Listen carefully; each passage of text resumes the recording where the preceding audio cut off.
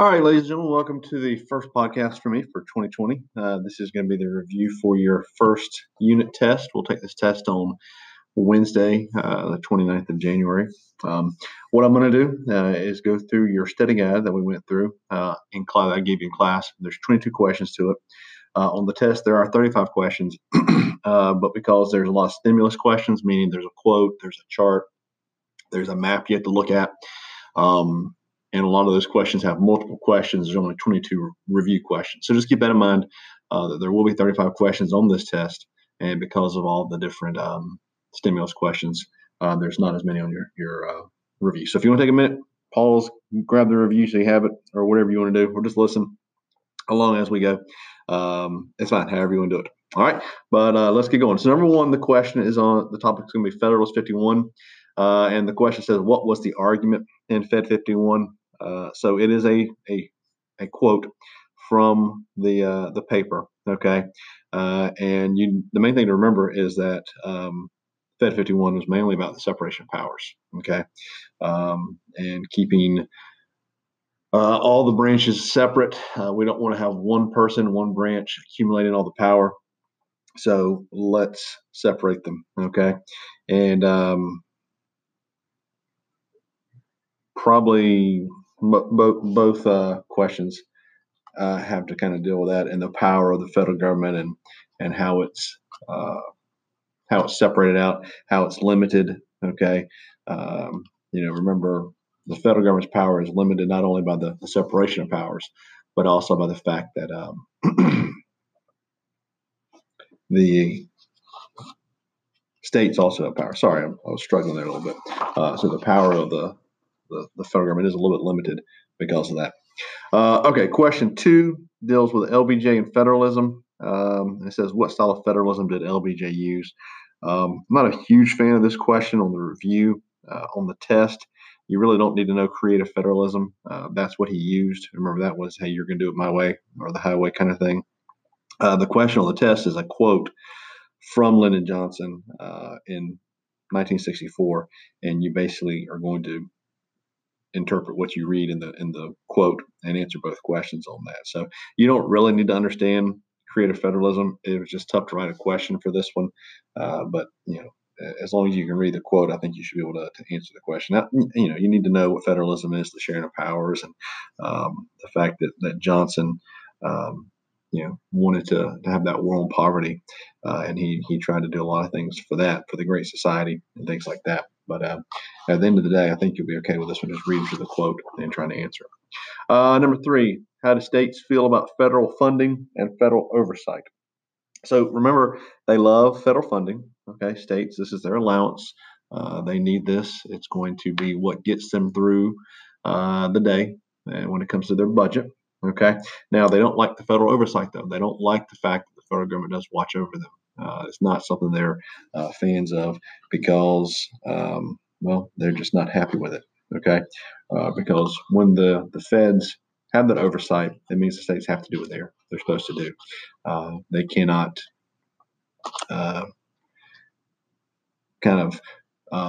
step over the line of these federal guidelines when there's federal oversight involved. So that's why they like the federal money, but at the same time they don't like the federal money because it comes with the oversight occasionally. So yeah, there is a map on the test about kind of federalism, so you have to take some of that from that. Number 4, quote from Federalist 84 was, now if you look at your thing there, it says that it's not something we're going to cover. We didn't cover in class. We covered 10 and 51 for the Federalist Papers. But on the tests, the AP redesign, one of the things they will do is give you stuff that's not from the materials we covered in class. They'll give you the information. So for this one, there's going to be a quote from 84. Okay, I don't expect you to go home and read it and all that kind of stuff. They'll give you the quote, and then you basically just have to analyze it. Okay, so don't freak out too much about it. I think you'll be able to get it. I think some of the answers stand out as far as being the correct answers. But it deals with rights that the government supposed to provide. Okay. Next up, number 5, Declaration of Independence, its origins and ideas behind the document. So once again, here's another quote. We'll get into the questions where there are no quotes here pretty soon, hopefully. But it's a quote from Thomas Jefferson, and basically his life, liberty, pursuit of happiness stuff. And then you have to answer some stuff based on there. Know the natural rights, know the consent of the governed, know John Locke and his natural rights and things like that. And I think should be okay. And just remember, the first part of the Declaration is the breaking apart, and then he lists the grievances, the reasons why we're breaking away. We weren't happy with these things that the government was doing. Number 6, quotes from Article 1, Section A of the Constitution. Once again, there's quotes coming from the that thing. You have to read into it. Just be familiar with Article 1. That's the one that sets up the legislative branch. Article 1 does. So, and it's mainly going to talk about the powers. So these are going to probably be something to deal with express powers or enumerated powers. Those powers that are listed in the Constitution for the federal government to have. All right, number 7 is block grants versus categorical grants. And remember, block grants are the more free type money for the states. They don't come with the strings attached that the categorical grants do. So block grants are the ones that the states like because they can do more with it without that federal oversight. Categorical grants, remember, these are the ones that do come with strings attached. So here's some money, but you have to spend it on this program or whatever it might be. Okay, or they're tied to something. If you don't spend the money here, if you don't follow through this policy, if you don't do this policy, then you're going to lose that money. And remember, the drinking age is an example of this categorical grant. They will take the money away if you don't do what you're supposed to. Now, on the test, the question is going to be like when you saw in your quiz on Monday. It had the table with a one column devoted to block grants, another column devoted to categorical grants. You got to match up the 2 columns that have the correct answers. Okay. Let's see. Number 8, weaknesses of the articles and the constitutional responses. So we did that handout on the articles and the Constitution and the Declaration of Independence. That'll be something to good to look at here. You just got to know some of the weaknesses and how the Constitution tried to solve them. Okay, so for example, I'm not going to go through all the weaknesses, but for example, there was no executive branch, no president type thing with the Articles of Confederation. They realized this is a weakness, so what they do in the Constitution, well, Article 2 created a presidential branch, an executive branch. So now we have that. So just here's the problems. What's going to be fixed by it? Okay. Within the Constitution. Number 9, the Federalists versus the Anti-Federalists. Remember, the Federalists were for that strong central government. They wanted to have a large, powerful central government.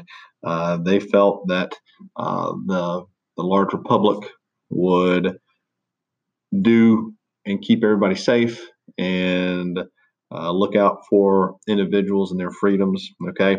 Anti-Federalists, they were against the strong central government. They wanted to keep the power in the hands of the state governments because they felt that they were kind of the opposite about the large republic. They were believe a small republic would be the best option to protect everybody and keep everybody's freedoms in place. Because the fear for the Anti-Federalists was, hey, if we get too big, the government's not going to do what it's supposed to do. All right. So Federalists, large republic, big government, weak state governments.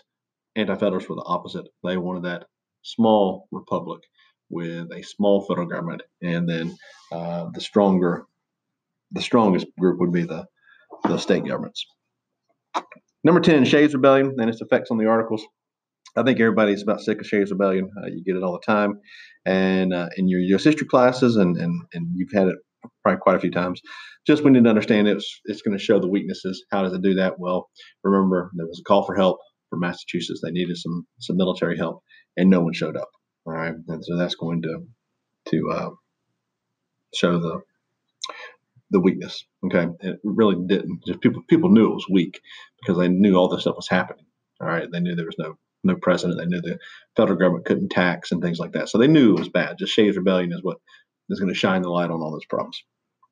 Okay, where are we at? Number 11. Explain separation of powers and checks and balances. So on the first quiz, people got these confused, it seemed like. So be sure you're understanding the separation of powers is just the different powers that the branches have. And we keep them separate so that one person, one group doesn't have the accumulation of those powers. Okay, so separation of powers is going to be the keeping away of the powers, and then checks and balances. Those are those things that we put in place to make sure that the branches, since they don't have all the power, they can kind of watch over the other branches. All right,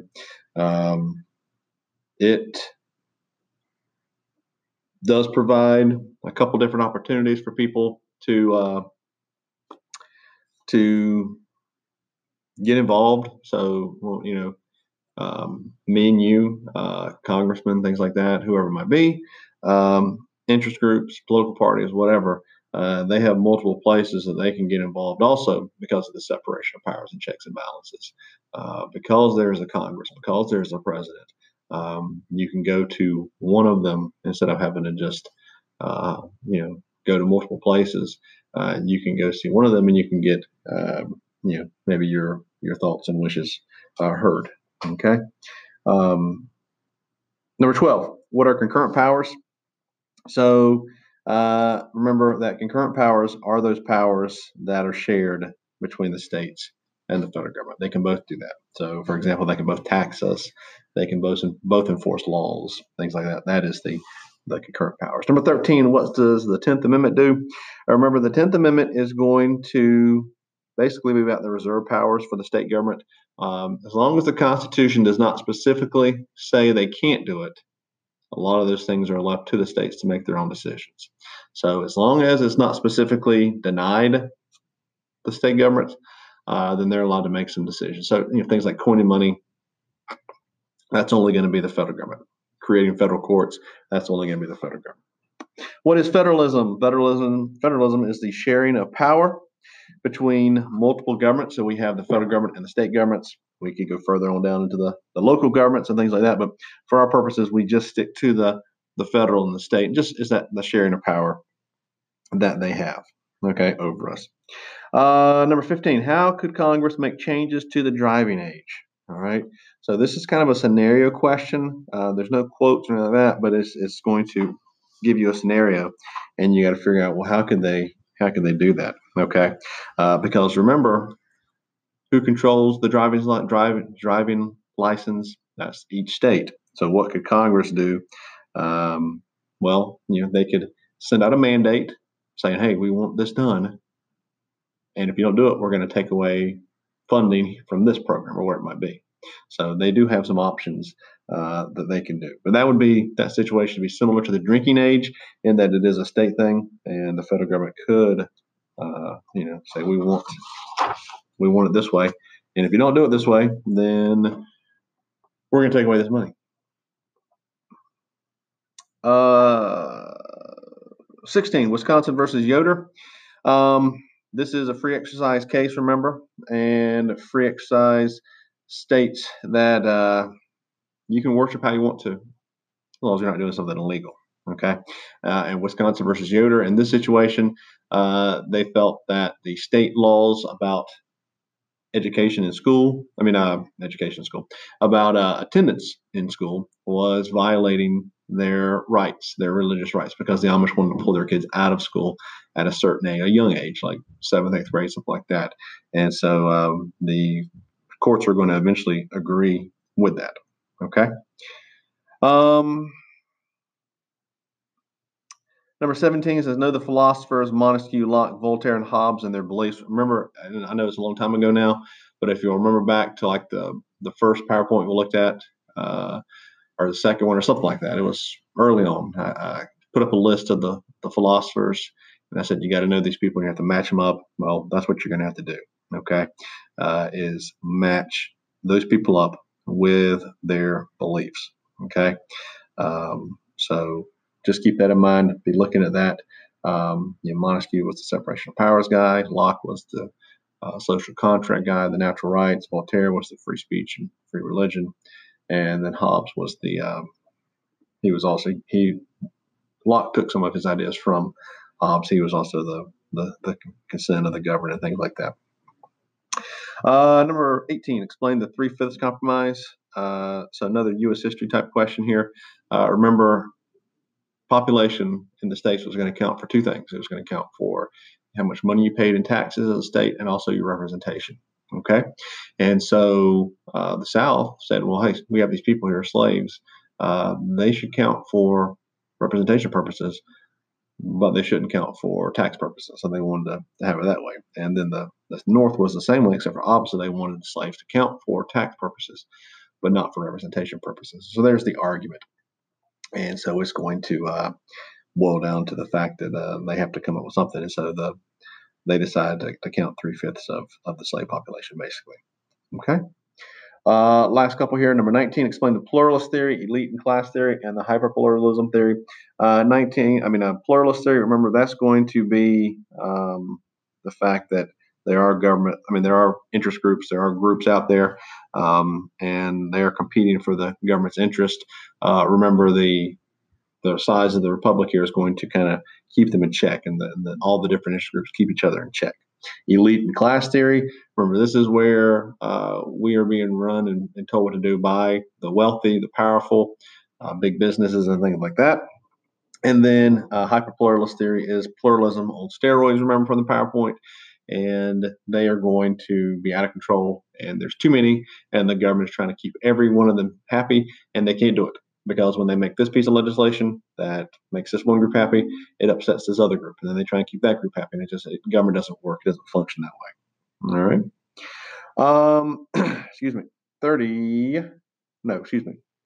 20.